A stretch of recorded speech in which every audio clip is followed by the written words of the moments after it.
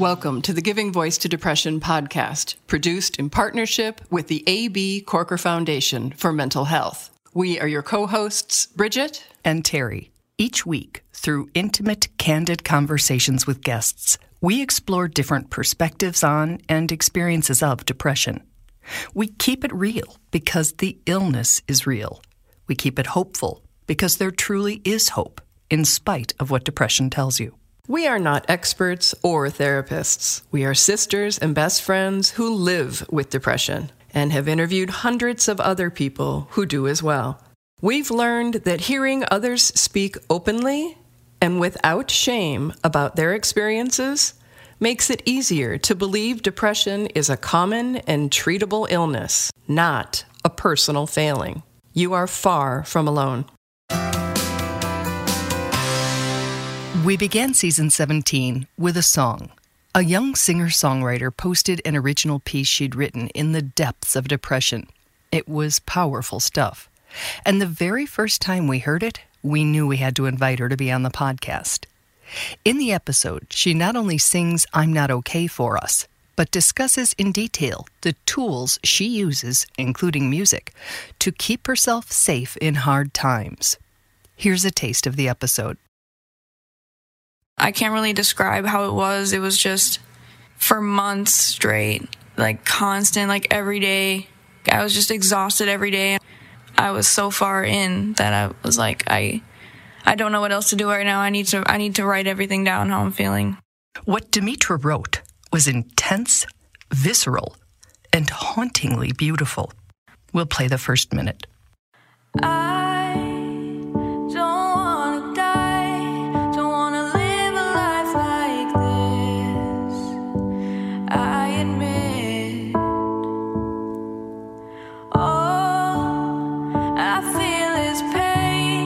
Like it'll never go away. Such a shame that I may never know what it's like to be happy. That I may never know what it's like to feel okay.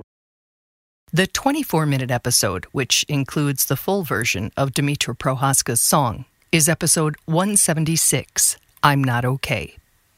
In Teach Your Children Wellness, we revisited an interview with TJ, the father of a then 9-year-old child. TJ struggles with a number of mental health diagnoses, including depression. He wanted to make sure his son understood at an early age that his father's behaviors are symptoms of his illnesses, not signs of laziness or disinterest. He also wanted his son to know that he may be genetically predisposed to similar challenges and that he should speak up if he notices them. Because I wanted him to understand the things that I deal with are common, that I'm not the only person in the world that's like this, and that it was important for me to tell him that it's okay to talk about your feelings, and to share your feelings, because we spend most parents spend most of their time when children are little, discouraging them from sharing their feelings. Basically, if a child cries, we do everything we can to get them to stop. So, we kind of go down the wrong path of encouraging a child to share their feelings. And I want to make sure that I try to reverse that trend with him to where he understands it is okay. It is okay if he needs to cry. It is okay if he's mad about something and he wants to talk about it. Again, the full episode, which you can find by searching our archive for Teach Your Children Wellness, is 20 minutes long and a must listen, in our opinion, for every parent or caregiver of children. Our next episode explored a topic that members of our Facebook community requested. Over the years, we've addressed antidepressants from various perspectives and made clear that while some people credit them with controlling their depression or even saving their lives, others believe meds cause them more problems or are a ruse of big pharma. So we were asked to discuss the topic with a psychiatrist we trust, and we chose Dr. Jessie Gold. One question we asked her is what someone should expect in an appointment with a psychiatrist. I think first visits for anybody is going to be really just trying to figure out what it's been like for you and how things have been going, and trying to understand what your symptoms have been like, what the experience has been like for you, what this has been like versus what your baseline was. Like, what were you like before? What are you like now? What have you experienced in your past? And what are you like now?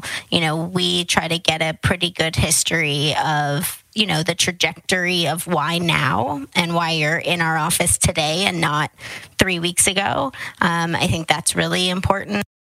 Dr. Gold's full episode is uncreatively titled Number 178, A Convo with a Psychiatrist About Meds. It's about 19 minutes long.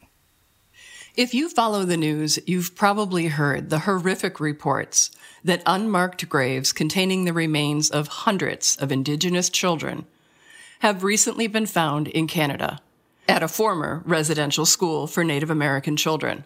Prime Minister Justin Trudeau called it a painful reminder of a shameful chapter of our country's history.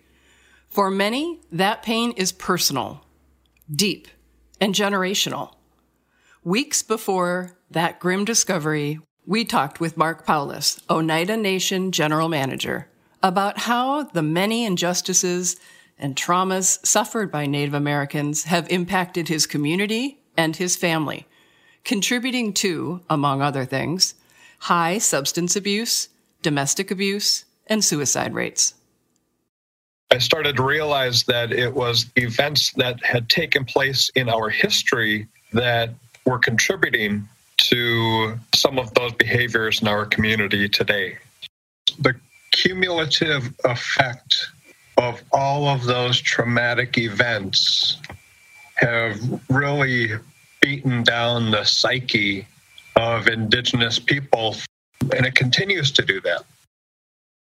The full episode, Generational Trauma, Race, and Mental Health, is 18 minutes long. Later in the season, we explored another form of trauma, family trauma, and its intersection with both race and mental health. Our guest, Trony Small, shared his family and his younger brother's story, reflecting on how stigma and a general lack of societal understanding of mental illness impede our efforts to support people who struggle. This excerpt refers to a conversation Trony had with his brother after reaching out to NAMI, the National Alliance on Mental Illness. I can remember talking to my brother and trying to have those conversations with him about what I had learned about mental health and what it means to have a mental health condition. And if I didn't have that resource or, that support, I wouldn't have been able to have that conversation with him. His reply, well, there's nothing wrong with me. There's something wrong with the world. And I would have to agree. He's right.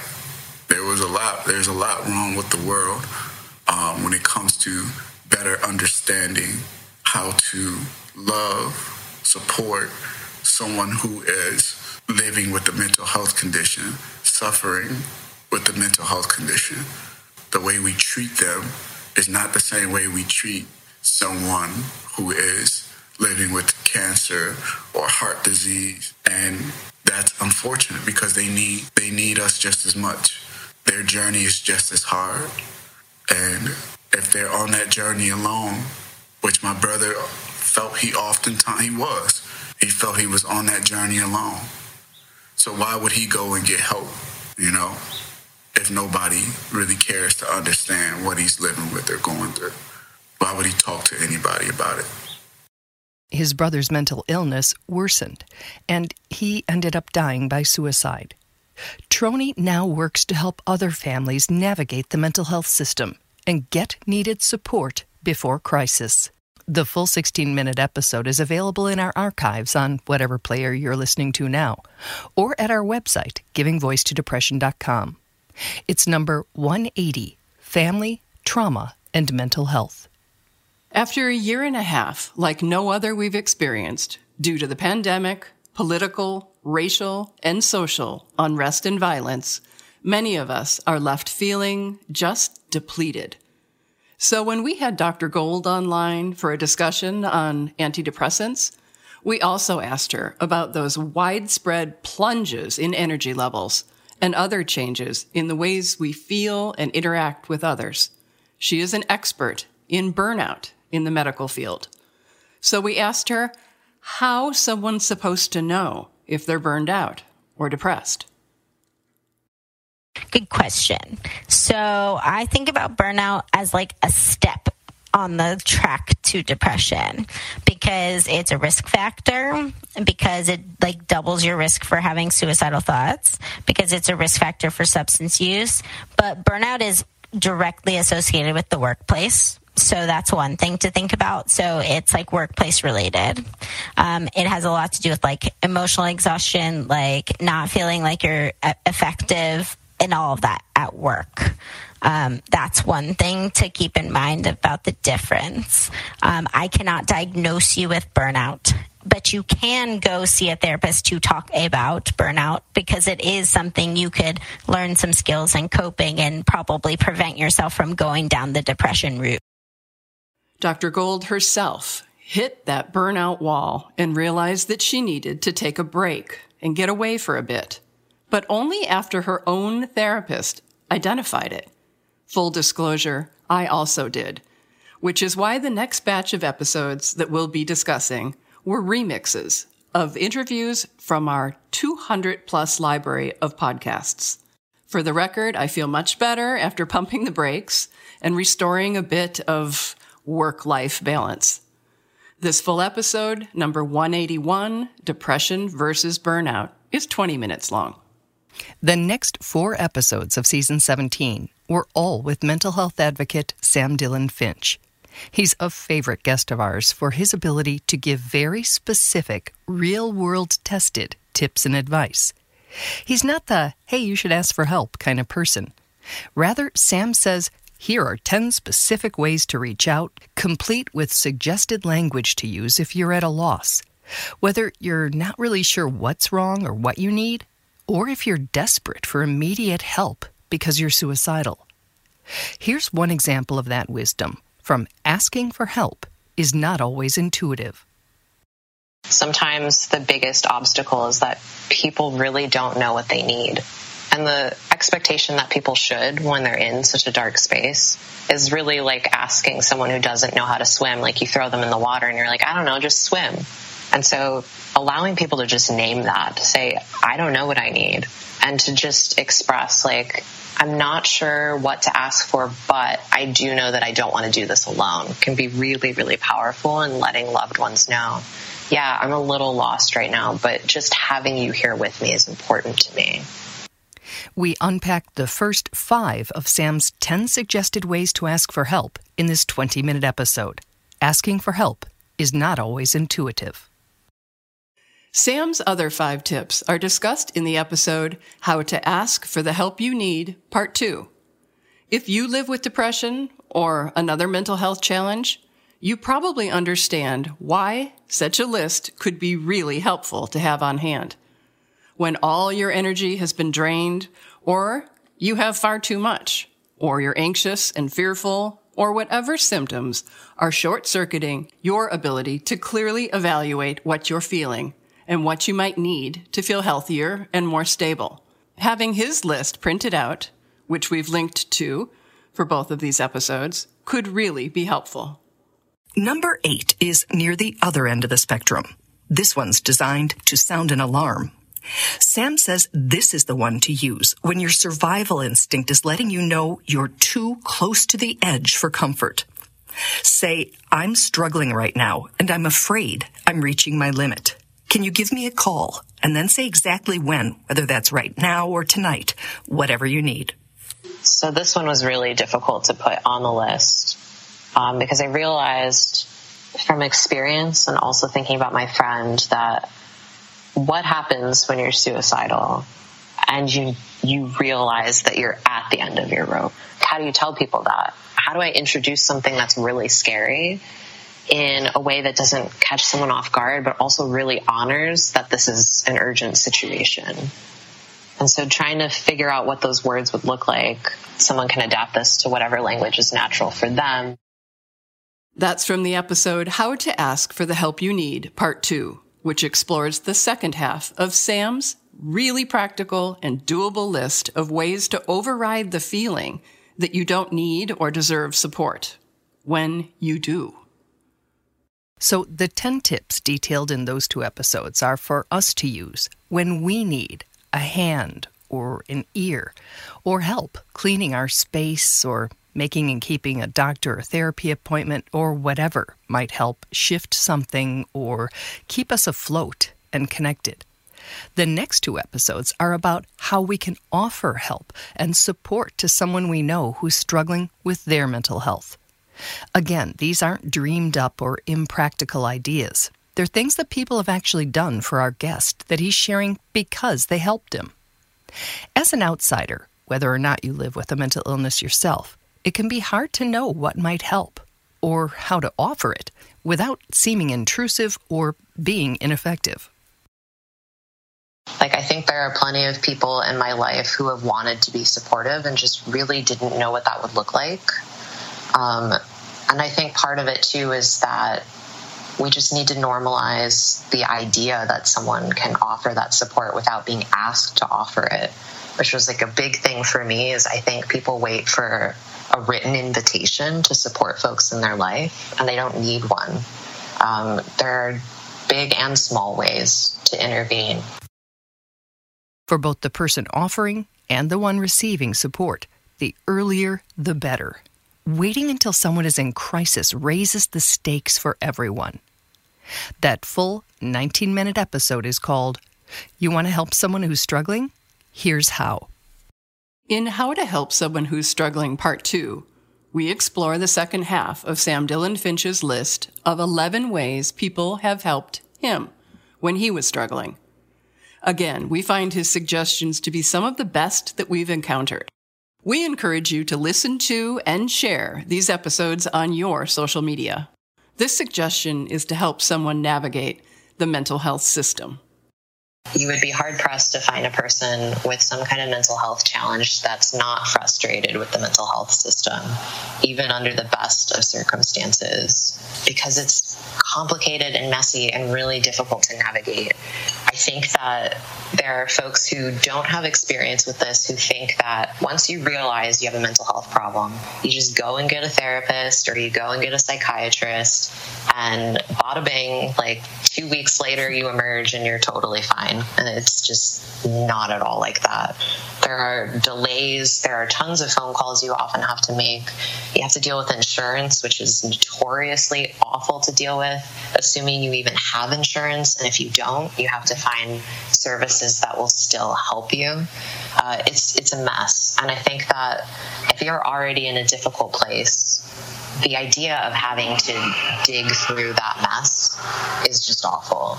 That full 19-minute episode called How to Help Someone Who is Struggling Part 2 is available, like all 200-plus others, in the Giving Voice to Depression library of episodes, which you can find where you're listening now or on our website, givingvoicetodepression.com.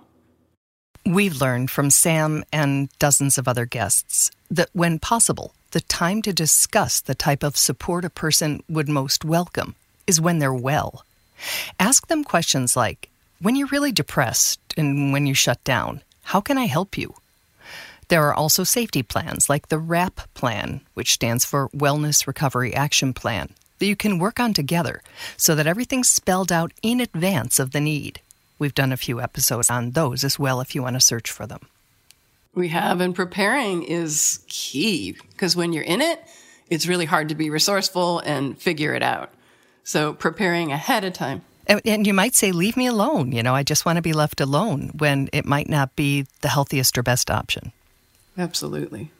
We'd like to remind you again that on our website, givingvoicetodepression.com, that there's a red record widget in the upper left corner where you can leave us a question or comment. We'd love to hear what you find helpful, what you'd like us to explore in future episodes, or if you'd like to share your own experience of depression. You can hear us every week, but we seldom get to hear from you and would really like it. We also want to invite you to our Facebook community and to follow us on social media, Twitter, Facebook, Instagram, YouTube. We're at all of those places.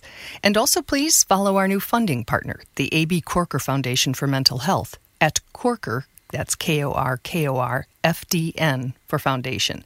Their support is making this podcast possible.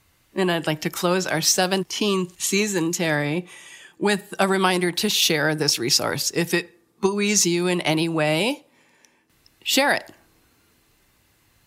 Thank you. Absolutely.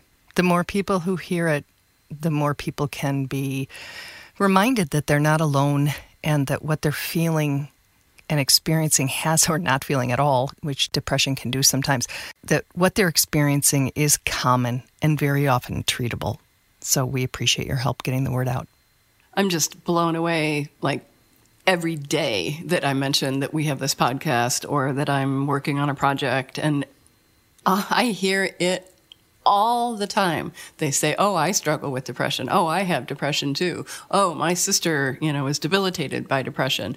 And just that being able to casually say it, I think, is a huge step toward destigmatizing it.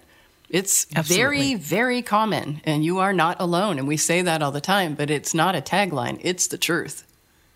It is the sad truth. Thank you. Thank you, Bridget. I love you. Bye.